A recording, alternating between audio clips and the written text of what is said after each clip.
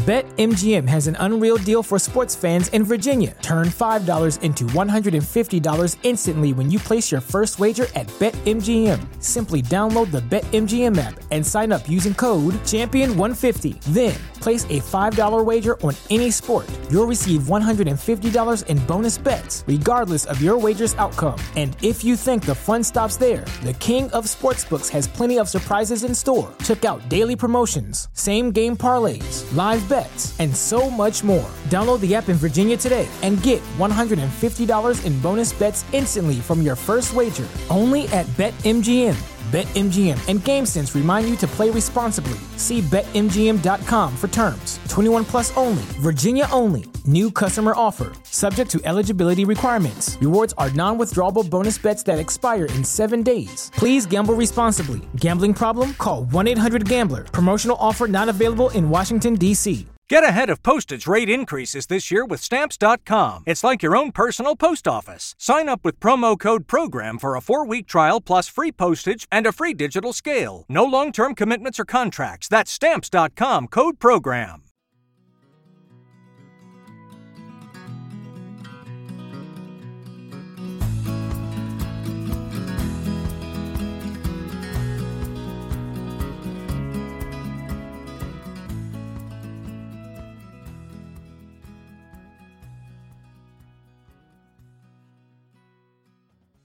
Hey folks, welcome to the Adventure Sports Podcast. I'm your host, Mason.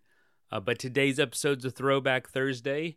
And yeah, it's coming out a little bit late on this Thursday night, but that's because our most recent new episode with Quinn Brett came out just last night. A little bit of a delay with the Christmas week, but this episode's awesome. Winter time is often a time of year that folks, depending on the sport you do, think that, maybe it's not the time that they go out and adventure, but replaying this episode to try to inspire folks to make sure that you stay active during these times of the year can provide some amazing wilderness experiences. Oftentimes it's quieter, a lot less people, and can just be amazing. So get out there, keep having fun, and hope you learn something from Jeff Golden here, and hope you stay inspired, and let's finish the year strong. And speaking of finishing the year strong, this Sunday, things are looking good. I'm going to attempt to paddle across the largest lake in my state on a paddleboard, Lake Okeechobee. And it's going to be pretty wild. It's 35 miles across this lake. No one's ever paddleboarded across this lake. I haven't been able to find anybody that's done it. And so it's going to be fun. Going to be me and a couple friends. And if you want to follow along, there will be a link in my Instagram.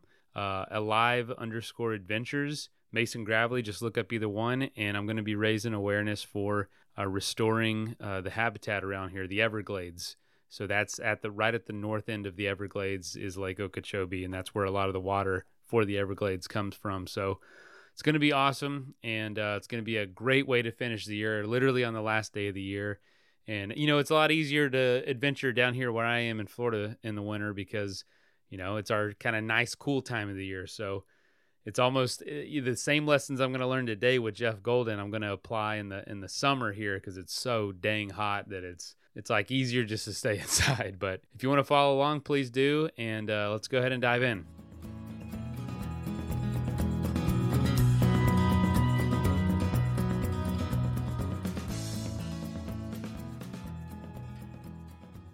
This is your host, Kurt Linville. Today, I have returning guest, Jeff Golden, with us. Jeff Golden works with the Colorado Mountain Club, and we interviewed Jeff all the way back on episode 54, so that's over 150 episodes ago. And Jeff really did a fantastic job of explaining what the sport of climbing 14ers is all about.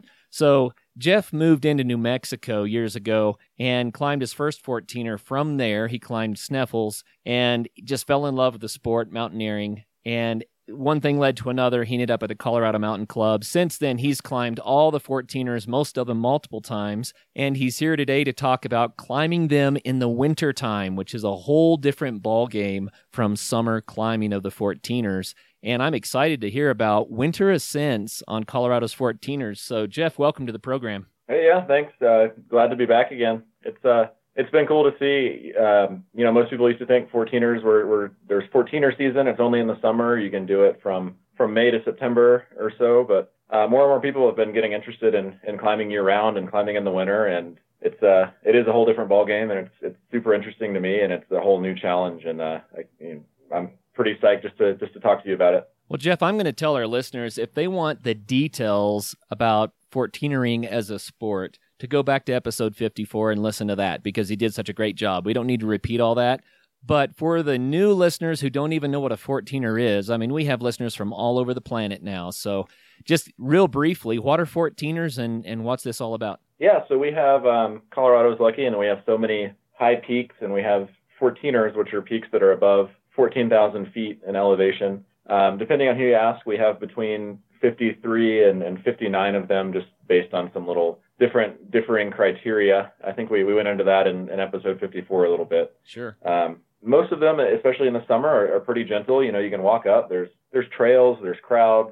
It's a very popular pastime. You know, some people will just want to do a couple and scratch it off their bucket list. Some people get the bug and try and do them all. You know, people ride their bikes between them and do an entire human-powered journey. You know, some people climb them all in the summer if they're a college student or something like that. And it's just a really popular, really cool thing to do in Colorado. You know, there's tons of blog posts and magazine articles and such talking about it. It's just getting more and more popular, and, you know, for good reason. It's super fun. It's one of the best ways you can get outside in Colorado, and it's a great way to get some exercise.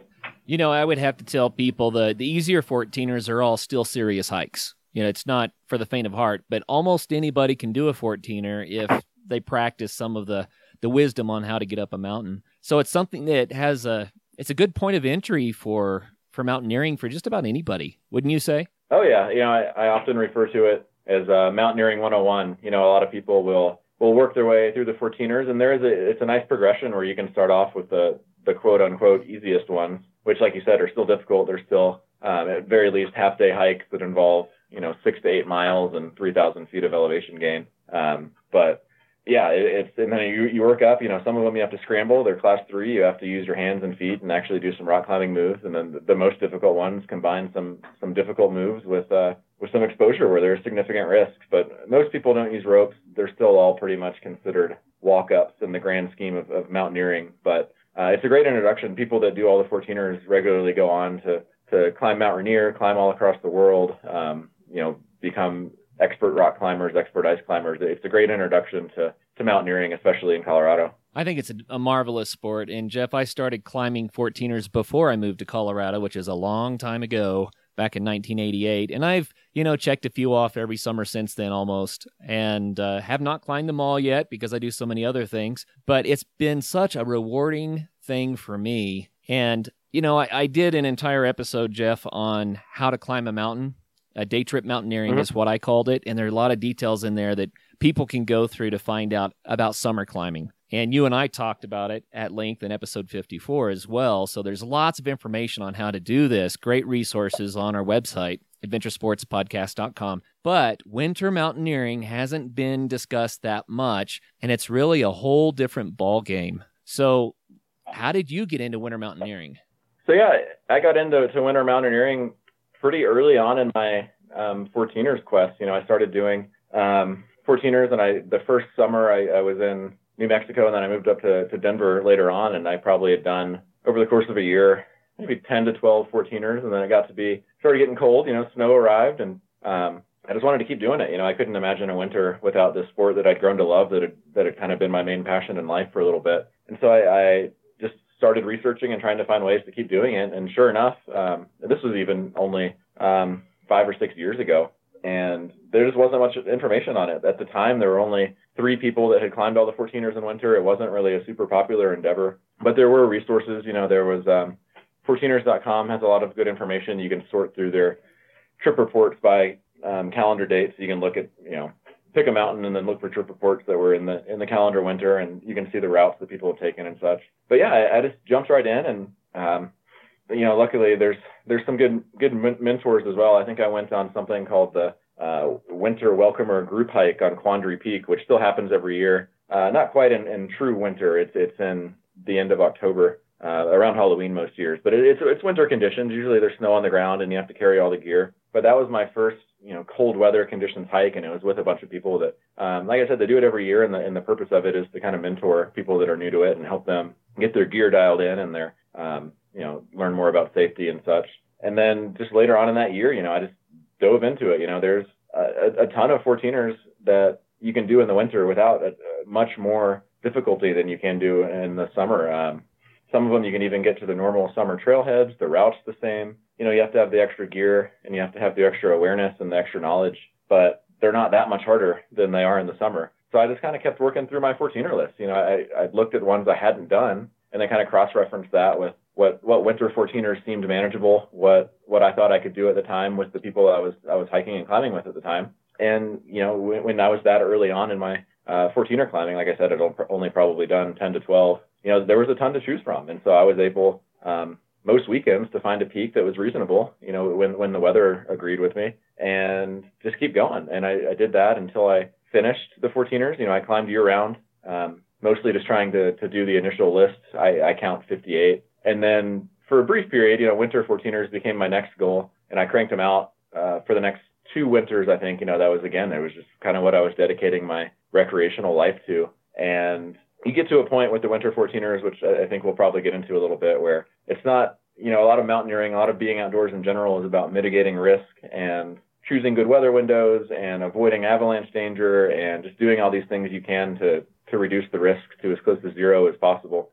But especially as you get into the more difficult 14ers in winter, that's just not possible. You have to cross avalanche paths. You have to, put yourself out there a little bit more than I was willing to. So, I've done 25 in winter now, and I'll probably keep plugging away. I could see myself doing between 40 and 45 in winter over the course of my mountaineering life, but it's not something that I think I'll ever finish, because there are some, like I said, there's the objective hazards are too high, and there's no way to reduce those risks to nil. So, it's fun, it's manageable. People kind of look at it as something that's so far out there and difficult and cold that it's unattainable, but it's really not, especially if you've done a handful of 14ers in the summer. It's a good logical step to keep on mountaineering. So, Jeff, we talked on the last show when you were on a lot about weather in the summer climbing, and lightning is the biggest challenge, although you can have freak snowstorms and cold rainstorms and stuff like that. What kind of weather challenges do you have to worry about in the wintertime? I know it's got to be different.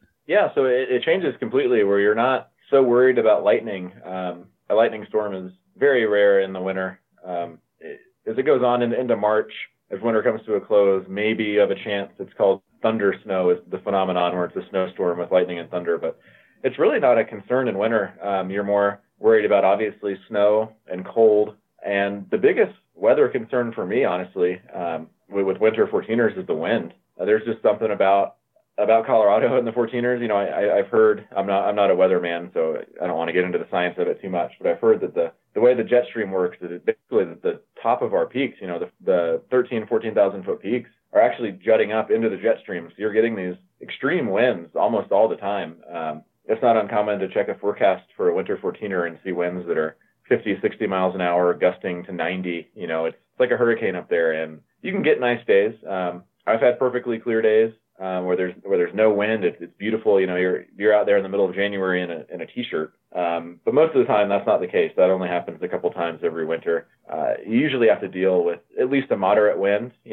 10, 20 miles an hour is kind of a good weather day in the winter. And when you combine that with the cold, you get wind chills that are routinely below zero. So just staying warm is the biggest concern, and finding ways to battle that wind. And obviously, it's going to snow, especially up high. But what you really have to watch out for with the snow is one, visibility and navigation. You always have to know where you're going and what you have to do to get back down to where you were, especially if you're caught in a whiteout or something where you can't see anything. And then you have to be aware of the avalanche conditions and how they're changing. But yeah, the biggest hassle to me in the winter is just that wind, and you have to carry enough gear to cover literally every exposed inch of skin if needed. You have to have goggles, you have to have a balaclava or some sort of face mask, a nice soft shell or hard shell that really cuts that wind. Multiple layers, down, synthetic, fleece, wool, whatever you need to make sure you're staying warm enough. And I always carry mittens as the last resort. Most of the time you're fine in gloves, and I carry gloves on every winter hike too. But when that wind really starts kicking and the wind chill gets down there below zero, mittens have saved my hands on more than one occasion. One thing that I've noticed is people are worried about the cold, so they take a lot of warm weather gear. Good idea. But man, if you're too warm and you start to sweat, and then you get a little higher up and you start to cool back down and you're wet, and that's killer. Yeah, it's kind of a rule of thumb is you're not supposed to sweat when you're hiking in the winter. And in reality, you're going to, especially if it's a somewhat warm day and you're going uphill and you're snowshoeing through deep snow. Sweat's kind of inevitable. But you have to manage that as much as you can. And I always try to go at a slow enough pace where, even if you're sweating a little bit, which you really can't avoid some days, you don't want to be drenched. You don't want to be pouring sweat like maybe you would be in the summer. You want to manage that, shed layers, make sure you're not overheating, because if your base layer gets soaking wet, even if it's a nice synthetic base layer and will dry in an hour or less, you're still, if you get up above tree line and you're wet and your clothes are wet and the wind starts kicking and the temperature drops a little bit, then it is not a good time. I can speak from experience. Yeah, so I think the layer idea is a good idea, and I've heard some people say that layering may not be the warmest option, and I think in some circumstances they have a point. But man, when it comes to being active and then slowing down, maybe you take a break. I think you have to have layers that you can trade out quickly so you don't get too hot, and then when you slow down, you have a way to stay warm. Yeah, and there's this whole genre of gear called, it's kind of known as the belay puffy. Basically it's just saying a super warm, the warmest down or synthetic coat that you have. And I always keep mine really easily accessible. A lot of times, I honestly don't wear it much other than if I'm hiking down at night and the temperature's dropped significantly, or if I'm hanging out on the summit for a little bit. That's most of the time where I wear my belay puffy. But I do keep it accessible, because when you stop and sit down, if you want to sit down for 10 minutes and drink some hot chocolate and eat a sandwich, you're going to cool off rapidly. So having that go-to just super warm layer that you can trust is one of the most critical things you can do. Well, you know what? We kind of steered into gear here. Why don't we just go ahead and talk about the winter gear? We're talking about having lots of layers and warm clothes and that sort of thing, but give us a checklist. What would you say are the imperatives if you're going to climb a 14er in the wintertime? Sure. So first of all, the 10 essentials, everything you would carry in the summer. And there's plenty of information online, and I'm sure it's probably been covered in several podcasts, but that's kind of the baseline. So carry everything you would normally in summer. You're probably going to need a little bit bigger pack. I carry depending on the day and the length, between a 30 and a 45 liter pack in winter, just because you have so much more stuff, and especially some of the coats that take up more, they're bulkier and take up more room even when they're compressed. But I hike a little bit warmer than most people. So my layers, some people look at me like I'm crazy, and I look back at them like they're crazy with their 2 extra jackets. But I like a normal synthetic base layer t-shirt, and then a nice thin or medium weight fleece pullover. And that's kind of my normal outfit when I'm hiking uphill. Even if it's a little bit cold or a little bit windy, my body just is hot enough where I'm usually pretty comfortable in that, just the fleece layer. But I also carry a mid-weight synthetic jacket that I put on if snow rolls in or it just gets a little cold or a little windy. And then on top of that, I'll usually have a soft shell. If I'm expecting a lot of snow, I'll bring a hard shell or some sort of hybrid. But most days, I just want that soft shell to cut into the wind. You're not even that worried. Even if it is snowing a little bit, our snow here in Colorado is so dry, the soft shell does the job 90% of the time. And then I carry that magical belay puffy, which is, like I said, absolutely critical. It's not something, you can save money on gear in many different ways, but definitely splurge and buy a super nice 800 fill heavy, down parka, because it's just one of those things that, I'd gladly trade money for comfort. And it's something that's just super nice to know that you have at the top of your pack if you're going to stop for a break, or if you get up to the summit and you want to take some photos and hang out for 10 or 15 minutes. Just having that just bomber puffy that you can trust is awesome. And then lower down, I again, soft shell pants usually get the job done for me over just a normal like midweight. Sometimes if it's super cold, like a full expedition weight base layer. And then I'll carry some hard shell pants in my pack. And I'll be honest with you, in 5 winters of winter climbing, I think I put them on once, and I think even that was just to glissade. But it's nice to know that if I need that extra leg layer, if I'm super cold or if it's super windy, or if there's an accident and I have to spend a night out or sit in the snow for an extended period of time, having that extra layer of waterproof pants is a nice just part of the emergency kit. Boots are interesting because a lot of people think they have to get like $400 or $500 ice climbing boots, the bright yellow or the bright orange ones you see at RAI in the mountaineering boot section. But honestly, a lot of times for these winter 14ers, you want to get something that's warmer and more comfortable. It's basically a summer hiking boot like you would take on a backpacking trip with some insulation thrown in and some additional waterproofing to keep the snow out. And they make quality, pretty much every brand of boots makes quality winter hiking boots for between $100 and $300. You don't have to go all in on these really fancy mountaineering boots. I will say, if you see yourself getting into something like wanting to climb Mount Rainier or wanting to get into ice climbing, then it's probably worth it to just go ahead and splurge on those expensive mountaineering boots because they last forever. But if all you want to do is go out and hike in the winter and do some winter 14ers, you can get all sorts of boots. Just make sure they're waterproof. Make sure they come up to your ankle, at least, if not a little bit higher. And make sure they have insulation. Just make sure they're warm. And most of the tags when you're buying them, or if you go to any retail shop, the salespeople should be able to direct you right to those. But I do almost all of my winter hiking in a pair of I think $200 La Sportiva Frost, I think they're called. And they're much warmer and more comfortable. I do a lot of ice climbing too. And whenever I can avoid wearing those heavy, really rigid ice climbing boots on a hike, I do. So, just a nice pair of warm boots goes a long way. Let's take a quick message break and hear from the folks that help make this show possible. For those who embrace the impossible, the Defender 110 is up for the adventure. The iconic vehicle has been redefined with thoroughly modern design. The exterior is reimagined with compelling proportions and precise detailing. The interior is built with robust materials and integrity, and the capability is legendary. Whether you're facing off-road challenges or harsh weather conditions, the Defender 110 lets you go further and do more. Durability has been tested to the extreme. Cargo capacity means you have room for all your gear.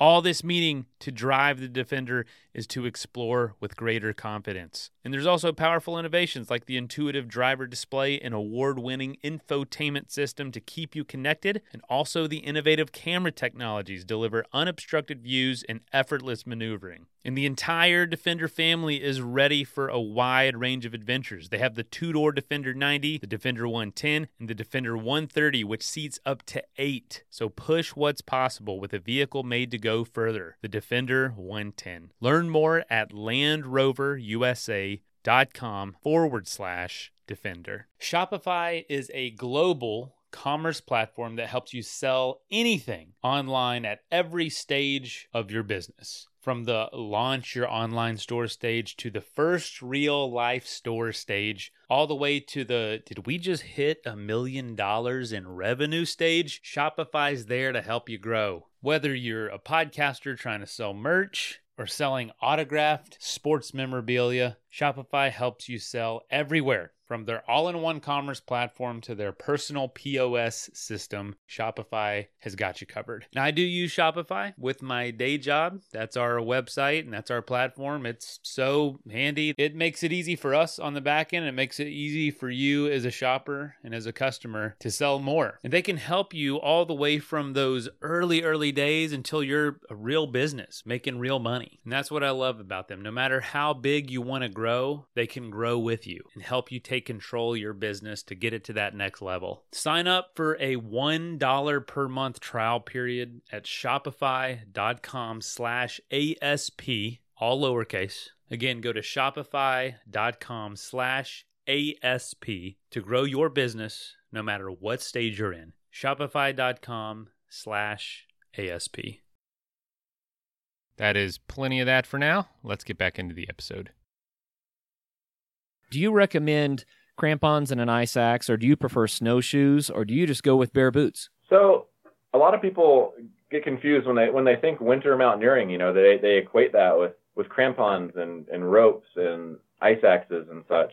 And absolutely, always carry an ice axe. My rule of thumb is if there's snow on the ground, carry an ice axe, even if it's getting into June or something, just because you never know when you might have to traverse a slope or encounter a random patch of snow. And ice axes are obviously a life-saving tool. But to be honest, winter 14er climbing is much more snowshoes, bare boots, and if anything, micro spikes than it is crampons. A lot of times the slopes that are steep enough to warrant crampons and ice axes and ice tools are prime avalanche territory. So what you're trying to do mostly is avoid those areas. I've hardly ever doing a winter 14er worn crampons. Those are much more a spring tool. They're more for actual, technical ice climbing. Yeah, for sure. Snowshoes and then those micro spikes, which are basically really lightweight trail crampons, are the way to go most of the time. I hardly ever even carry crampons on a winter 14er. Well, in my experience, snowshoes have been adequate, and they come with a nice crampon type claw on the bottom of them anyway. But one tip for people that haven't done it: if you're trying to go up a slope that's a little bit steeper and the snowshoes start to slide on you, you can kick steps in, and not horizontal steps, but actually make your toe go down into the snow, and then the snowshoes will take you right on up. It works pretty well for me anyway. Yeah, and you can get specialized snowshoes. They tend to be the higher end models, the more expensive ones, but they have this little wonderful contraption called a heel lift, where if you're going up a steep slope, say 25, 30 degrees, right below that normal avalanche threshold, it really starts to kill your calves and make your legs tired, but you can just pop up this little bar that goes right underneath your heel, and it basically just saves you that motion, and it makes it seem like the ground is a lot less steep than it actually is. So I recommend anybody that if you're in the market for snowshoes and you want to get into this sort of thing where you're going to be doing steep trails, climbing in snowshoes, definitely invest in a pair that has that heel lift. We climbed Parnassus last winter and had a ball doing that, and it's a 13er, not a 14er, but one of the climbers on the way up was just bushed and was getting some altitude sickness, and he didn't have that belay puffy, The situation was that he was getting altitude sickness, and he said, you know what, guys, I think I'm just going to wait here, and you guys go ahead and summit and come back, and I'll just wait for you guys. But it was really, really cold and really, really windy, and he didn't have adequate gear to sit still. He was okay if he was moving, and generating heat, but I looked at him and I said, nah, dude, you're going to be hypothermic in 5 minutes. And so that's the one piece of gear that I picked out of your list there that I thought, man, that is really an important piece of safety equipment. In the end, we were close enough to the summit. I said, well, just go a little farther. Let's see how you do. And he was fine. He summited and had a great time and came back down. But I was not willing to leave him there alone without something like that to protect him. Yeah, and it's I think we talked a little bit in my earlier podcast, episode 54, where you want to carry enough to where you feel comfortable that you could survive a night out if you needed to. If you rolled an ankle and couldn't get out and rescuers couldn't get to you, you have to be able to survive whatever elements you're in. And I think, again, like a super nice belay jacket, belay puffy, just goes a long way in just making sure you can stay warm enough. And that's it's just nice peace of mind knowing that if you do get stuck out after dark, or if you have to stop and sit still for an hour or two, just to know that you're not going to be freezing, that you're going to be maybe comfortable isn't the word, but you're going to be surviving, and you're not putting yourself in a dangerous situation. I'm not sure that we're selling the sport all that much, talking about how cold it is and how dangerous it can be and that kind of stuff. So why do you do it? Why would you climb a 14er in the wintertime? It sounds kind of extreme. Yeah, well, I think you'll probably agree with me on this. I think one of the biggest perks is that you avoid all of the crowds that are getting more and more prevalent on all of the 14ers, especially the easier, more accessible ones to the Front Range cities. So you go out in the winter, if you do Quandary Peak on an August Saturday, you're going to be doing it with 200, 300 of your closest friends. And if you do that same hike on a January Saturday, you're going to see 4 or 5 other people. Maybe it's getting more popular, maybe 10 to 12, but it's nowhere near the zoo of the summer 14ers. So just having that true solitude and being out there in nature and being with yourself and your group and the people you're with, and really just having that true wilderness experience that's getting harder and harder to find in Colorado is just an awesome perk. I personally think the mountains are just so much more beautiful when there's snow on them. The pictures are better. You're out there and you're on the summit taking in all the views. And I mean, they're gorgeous in the summer too, when there's no snow, but just the snow, the white, the contrast between the white snow and the dark rocks, it just makes everything pop a little bit more in my mind. And it's just so much prettier. And then even below tree line, you're down there in the trees and the pines and the dead aspens, and you have like the snow on the limbs and coming down on the branches, and everything's just so quiet and still. And it's just such a cool experience that you can't really get in the summer. And it's just like the 14ers in general. It's a cool personal challenge. You get a lot of fulfillment out of taking something that when you're first introduced to the concept of climbing a 14er, and then later, climbing a 14er in winter for a lot of people, myself included, it seemed like such a far off goal, borderline, impossible or something that would take a lot of training and time to really do, and then to go out there and put forth the effort and put forth the research and go up there and do it. Just the feeling of accomplishment is something, it's almost impossible to describe, but it's just one of the best feelings in the world for sure. I am totally with you on the beauty in the wintertime, man.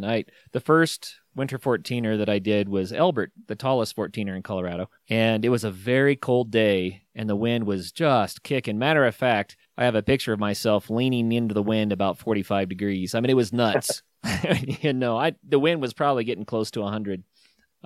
So it was not an ideal climbing day, but man, we got to the summit of Elbert, and looking out across the Sawatch Range, peak after peak after peak, as far as the eye could see in all directions, just white and caked with snow. I had never seen anything like that before, Jeff. And that was one of those moments that I would actually say was life changing. It impacted me so much. It was like, yeah, no, this is what living is about. I've got to make sure I always get these experiences into my life. Yeah, for sure. I mean, it's just, I don't think there's a way you can describe it without doing it. So I don't know if there's a stronger endorsement to just, if this is something that you're contemplating, if you've done a couple 14ers in the summer and it's something you've loved and enjoyed, and you need an extra little, kick in the butt to go try one.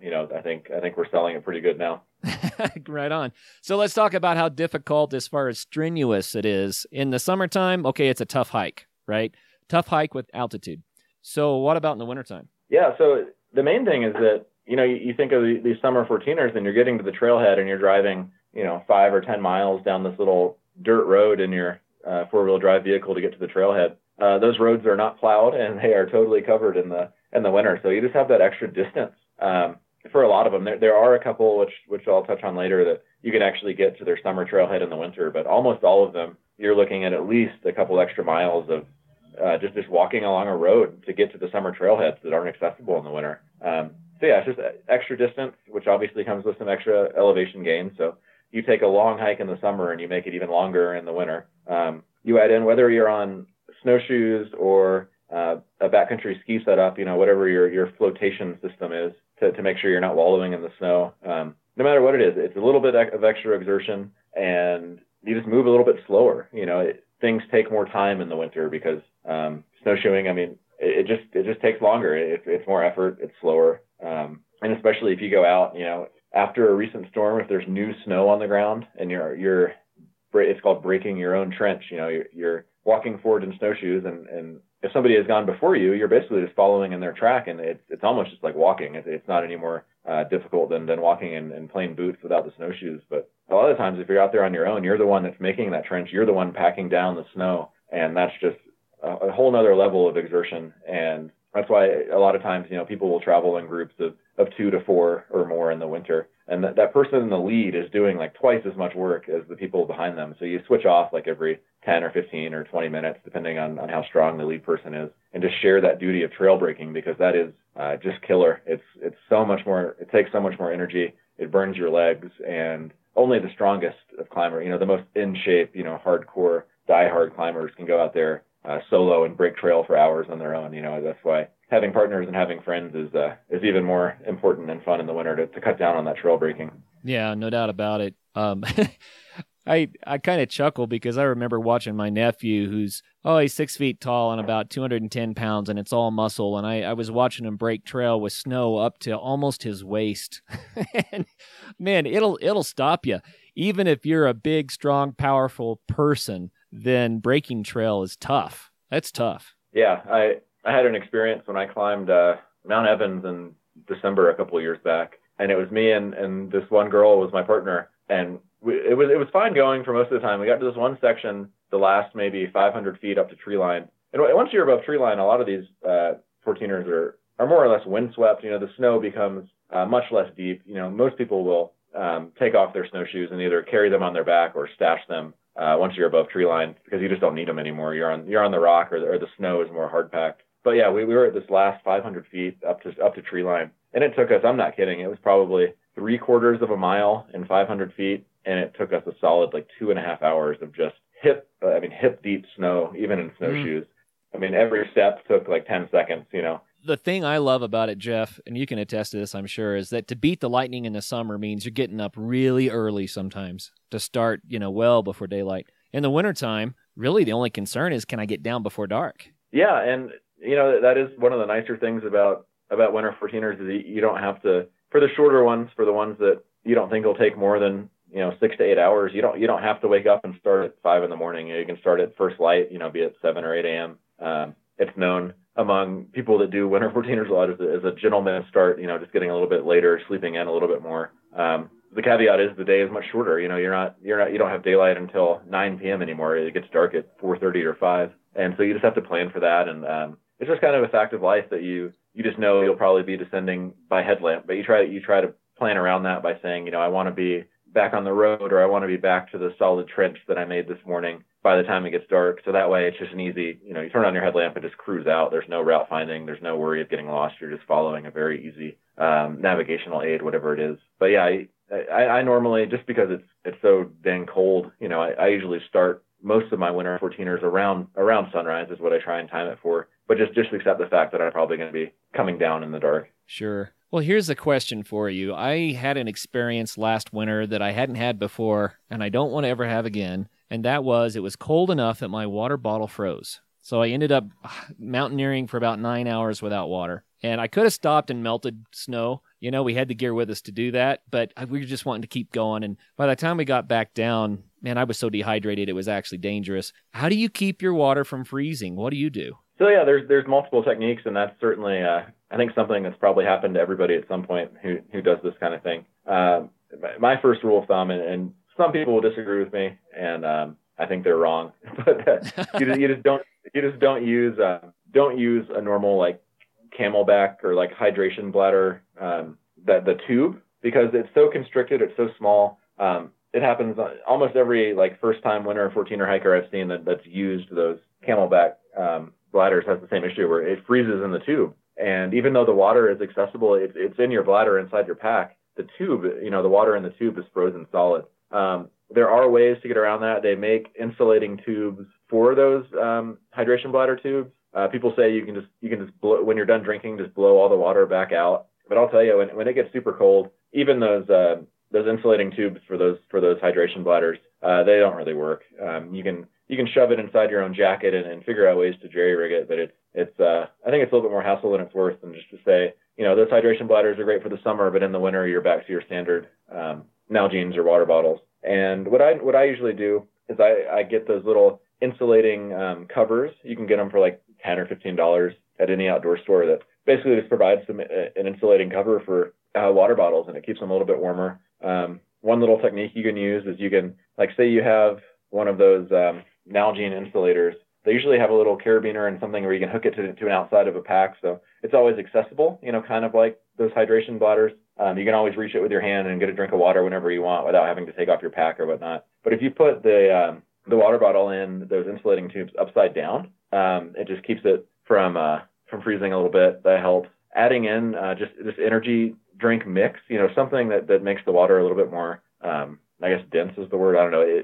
It makes the freezing points a little bit lower. I know some people that add just not much, but like a splash of vodka, because that lowers the freezing point. So there are some techniques there. And then just to make sure that I always have something to drink, something to hydrate myself, even if something, if I have a Nalgene in my pack in an insulating cover, I don't think that would ever freeze. But just in case it ever did, I always carry a thermos of hot tea as well, which will I can't think of a scenario where that would freeze. The thermos I have keeps it steaming hot for like 8 hours. So that's just a good way to make sure you always have something to drink. But yeah, there's all sorts of techniques.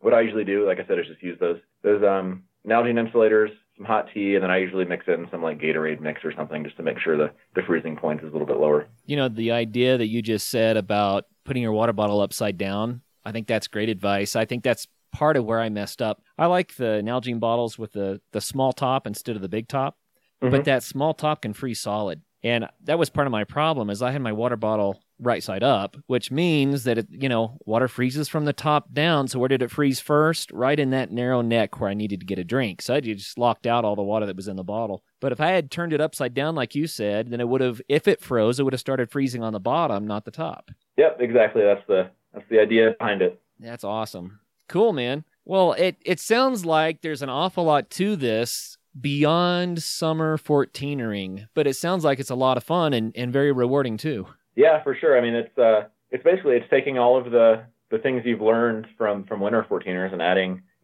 doubling the amount of gear and knowledge you need. But it's certainly accessible once you're comfortable doing summer 14ers. Winter 14ers are certainly something that's within anybody's grasp. It's an expensive sport. It's something you have to buy a lot of gear for. The boots and the belay puffy on their own are probably going to be a $500 investment, even if you find a good deal. So it's not cheap by any means, but you can accrue gear as you go, and it's something that if you really want to do, it's definitely worth the investment. And the gear lasts forever. Once you buy it once, you might want to upgrade or get something more jazzy, but the things you have typically work for years and years. Let's take a quick message break and hear from the folks that help make this show possible.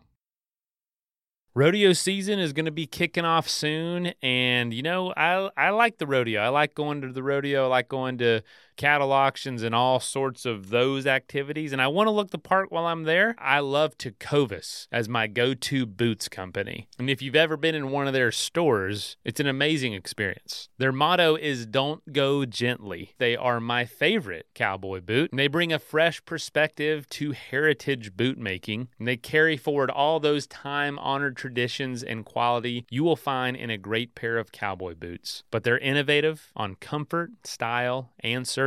They have Western boots for men and women and are handmade from the most premium leather and follow over 200 time-honored individual steps in their boot making process. Pretty cool. They're Austin designed, Texas tested, and handmade. And if you want to go to one of their stores, it is an amazing experience. They take customer service to a whole new level. But if you can't make it to a store, Tecovas delivers the most premium quality and most comfortable Western goods right to your door. Visit tecovas.com. And as a special opportunity just for you listeners, Tecovas is going to throw in their best-selling trucker hats or a ball cap for free into any purchase over $100 at tecovas.com. Just use the code ADVENTURE at checkout. Again, that's Tecovas, TECOVAS.com, and use the code ADVENTURE at checkout to add a free hat to your order over $100. Today's episode is sponsored by NerdWallet's Smart Money Podcast. NerdWallet's trusted financial journalists use fact-based reporting for some much-needed clarity in the finance world, helping you make smarter decisions with your money. The NerdWallet Smart Money Podcast has helped me plan for my tax bill so I don't dread April every year,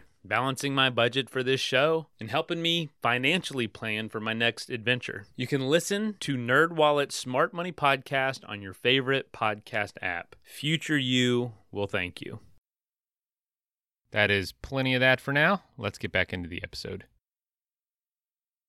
Well, it's cool because you don't have to buy a lift ticket to do it. Once you're geared up, then, it's free to go.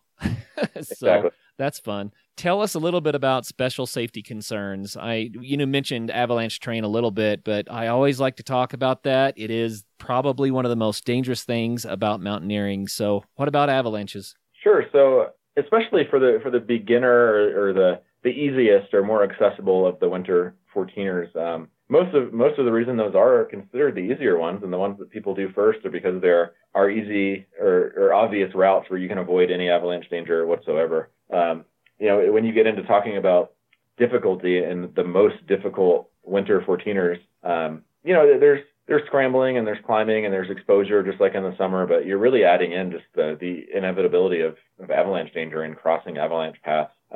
But the best thing you can do, and I would recommend it if there's one takeaway from this entire podcast is don't go out in the winter in the mountains where you might encounter avalanche slopes without at least taking something called an avalanche awareness course. And they're offered from many different organizations, many of them for free. Most of them are 1 to 2 hours. It's not a huge commitment, but you really get at least an introduction to an understanding of what you're looking for, what you're looking at, how avalanches work, and most importantly, what exact terrain to avoid. The Colorado Mountain Club, my employer, we have several avalanche awareness courses, Boulder, Denver, Fort Collins, Colorado Springs, kind of all over. The Colorado Avalanche Information Center, CAIC, does several every winter. Friends of Berthoud Pass is a local nonprofit that does free avalanche awareness clinics across the Front Range, pretty much, I would say almost a couple times a month during the winter.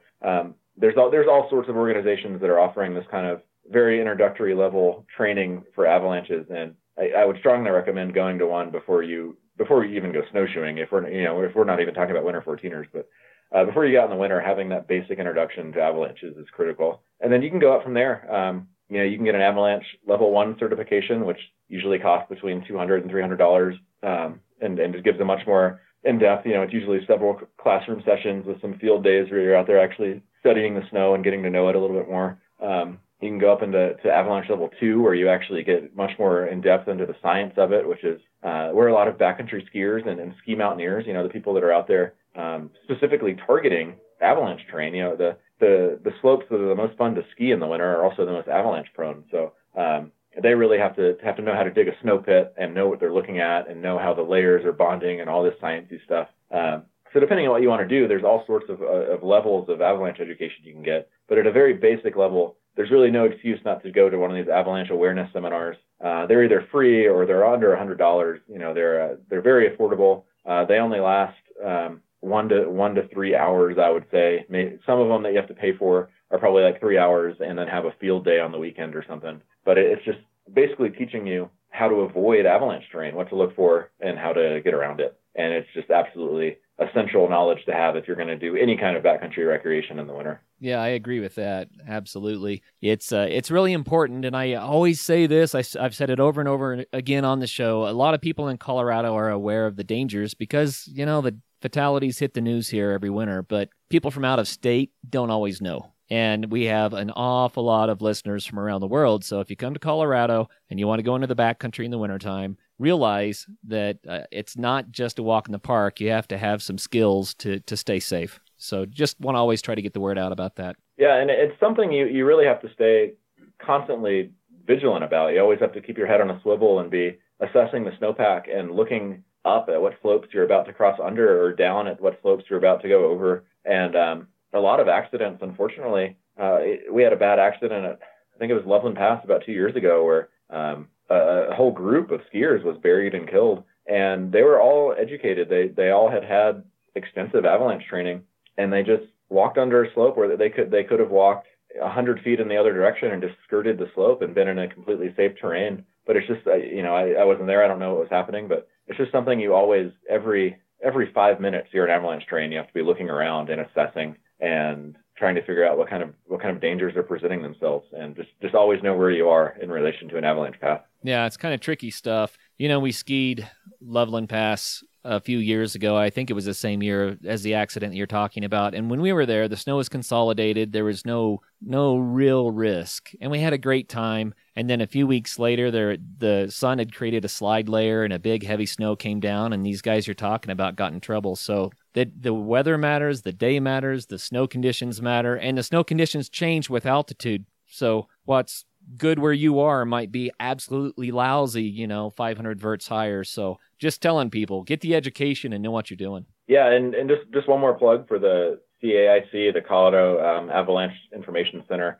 They publish daily avalanche forecasts that are zoned, so where they have them, for the Swatch Range, for the Sangre de Cristo Range, for the Elk Range. And so you can go in, and I try to make a habit. Most people, they sit down at their desk in the morning and they have a habit of reading, they check a couple sites, and then they get on with their workday. And I always incorporate CAC's daily forecast into my morning reading, just even if it's a Tuesday and I'm not even going to get out that weekend, just to know what the snowpack is doing, how it's being affected by storms, by wind, all that kind of stuff. And just having a working knowledge of what's exactly happening with the snow is it's a powerful tool. That's a cool part about adventure sports is it's not just when you're out doing the sport that you get to enjoy it. What you're talking about, it's fun.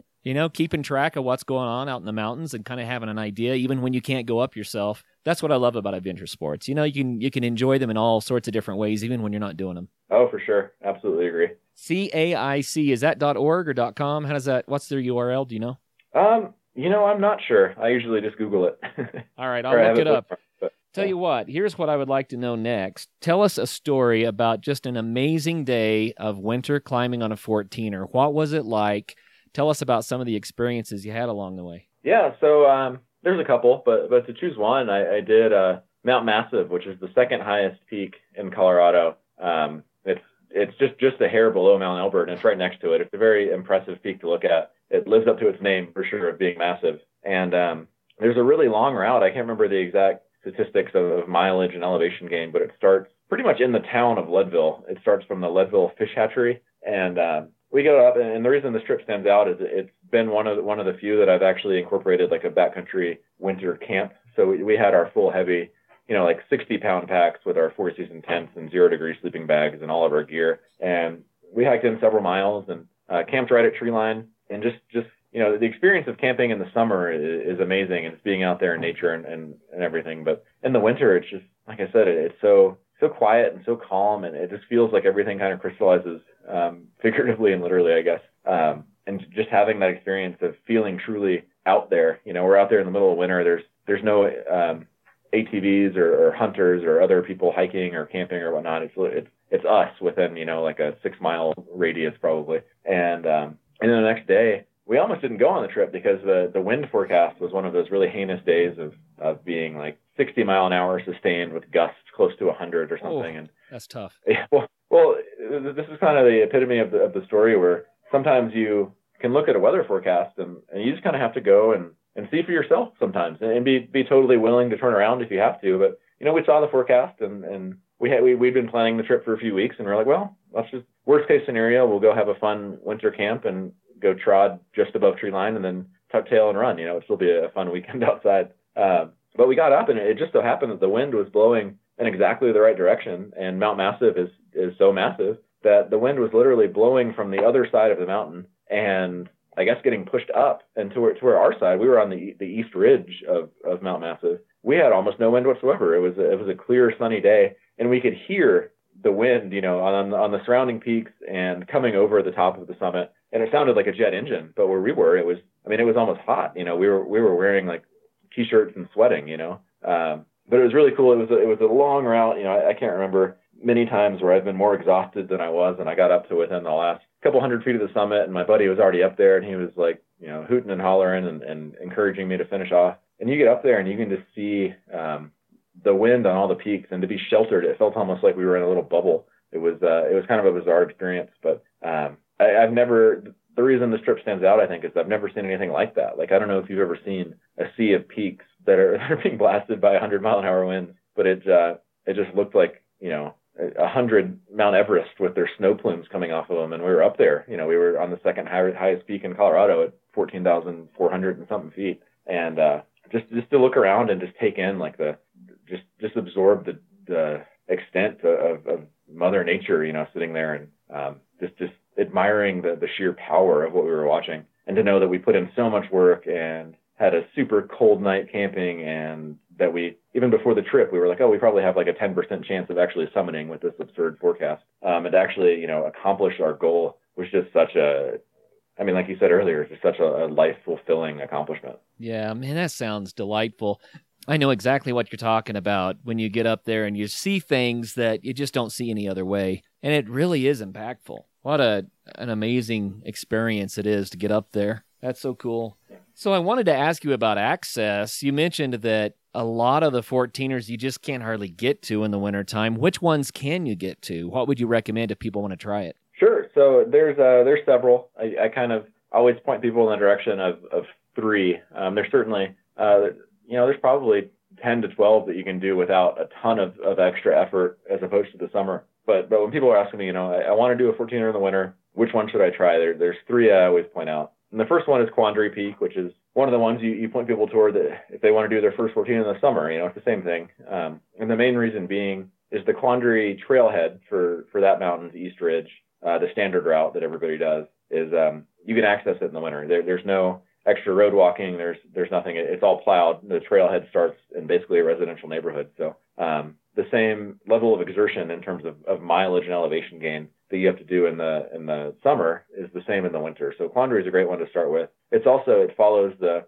basically the crest of the East Ridge, so it avoids almost any avalanche danger. There's certain days for sure after a big storm where avalanche danger is heightened, where something could slide on the East Ridge, and there's a bowl right there. If you're hiking up the East Ridge of Quandary, on the right is a big bowl of snow that you want to avoid. But if you stay on the summer trail, if you stay on the East Ridge proper without venturing off route, basically, there's almost no avalanche danger. So basically, Quandary is as easy in the winter as it is in the summer, just adding in the extra gear and then the weather elements, which not to minimize those, but it's just kind of Quandary is unique in that you don't have to add any extra mileage or elevation gain. The other one is Mount Bierstadt, which you do have to park a little bit lower. I forget the name of the campground, but if you're driving up Guanella Pass from Georgetown, there's a campground you get to that's about 1.75 miles short of the actual summit of Guanella Pass, and they plow the road to there every winter, so you can get to that trailhead. And then from there, you're just walking up the road of Guanella Pass it adds about 3.5 miles round trip. But Mount Bierstadt is already kind of a short hike. It's like 6 or 7 miles and 3,000 feet or something. So even with the added distance in the winter, with the decreased access, it's still only like 10 or 11 miles and maybe like 3,500 feet, it's nothing to sneeze at. But in the grand scheme of winter 14ers, it's still pretty mellow. And the west slopes that you climb up, the standard route of Mount Bierstadt, are generally pretty windswept. I've done that peak 2 or 3 times in the winter now, and a lot of times once you're above tree line, once you're above the willow section, you're actually climbing up the flanks of the mountain. You're just in your boots, maybe some micro spikes, but it's so windswept. There's hardly any avalanche danger in most conditions, and even in a lot of places there's hardly even much snow. You're just on the tundra and the rock. And the third one, just to throw a bone to the people down in Colorado Springs, is Pikes Peak, not by the standard bar trail route, which is still open in winter, but super long, like 25 miles or something round trip. But if you go over to the backside and start from the Crags trailhead and follow the winter route from that at Pikes Peak, it's about 9 miles and 4,000, maybe 4,500 feet. But it's a doable day trip that, again, avoids almost all avalanche danger. The upper half of the route, once you get up toward Devil's Playground, you're literally just walking on the side of the Pikes Peak Highway, which they keep open year round. So, especially if you're worried about trying a winter 14er and you're unsure if you have enough gear, or you're unsure if you're in shape enough, or you're unsure about the dangers, and you want to kind of mitigate that as much as you can. You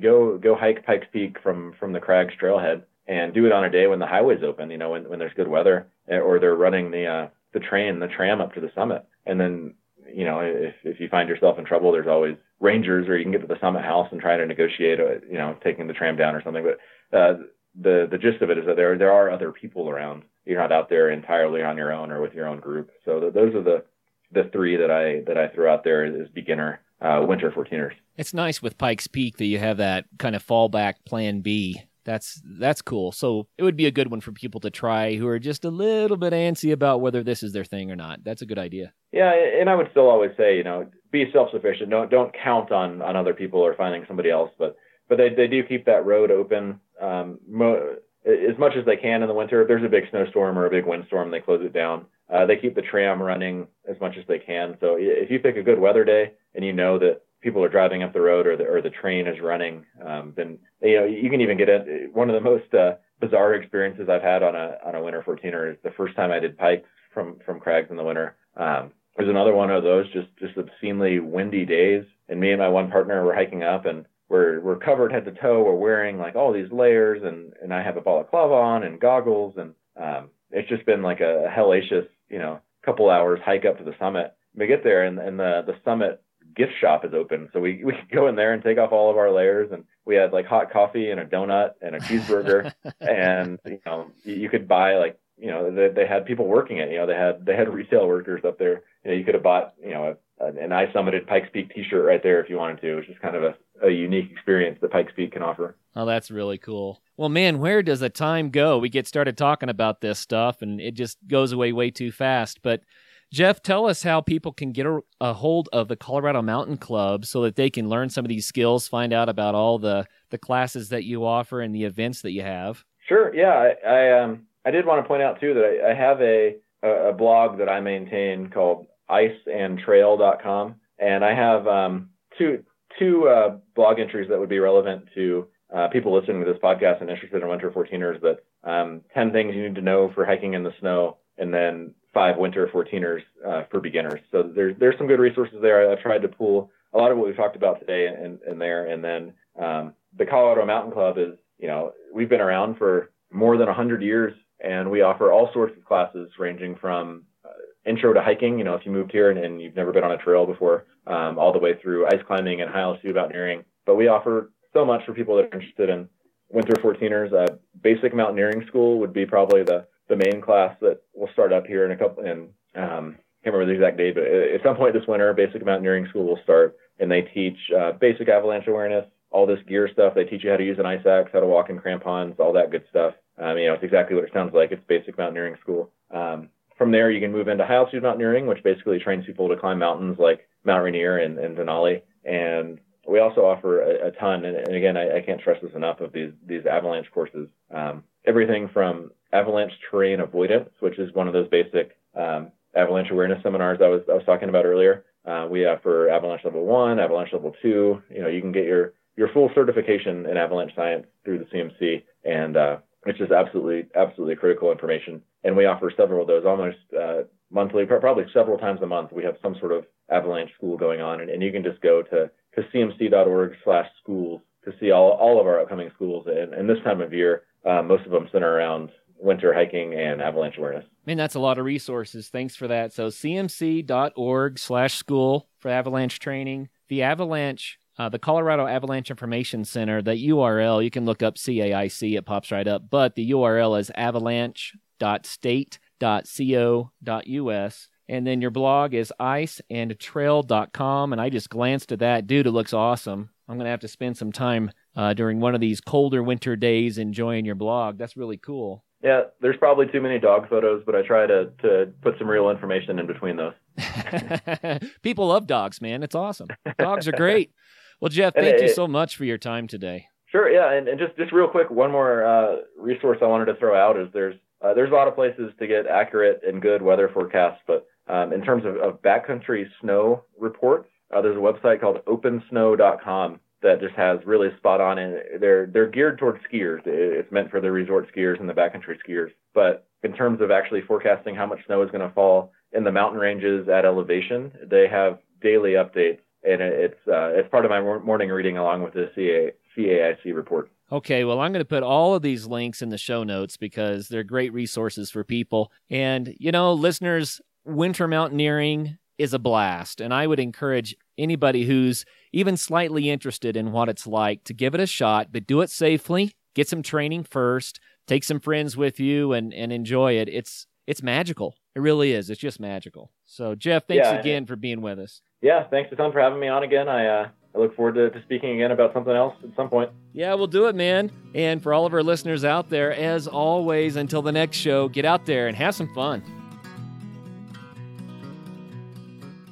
First of all, thank you so much for listening. It means the world to us that you choose to listen to this show. If you'd like to help us further, you can leave a review on iTunes, share us with your friends, your family. It goes a long way to growing the show. You can also support us financially through patreon.com/adventuresportspodcast. Link is in the show notes. And also, if you have an idea of who could be a good guest for the show, we're always looking for people to tell their story about the outdoors or adventure. So if you know someone, please reach out. Email us at info@adventuresportspodcast.com. And until then, get out there and have some fun.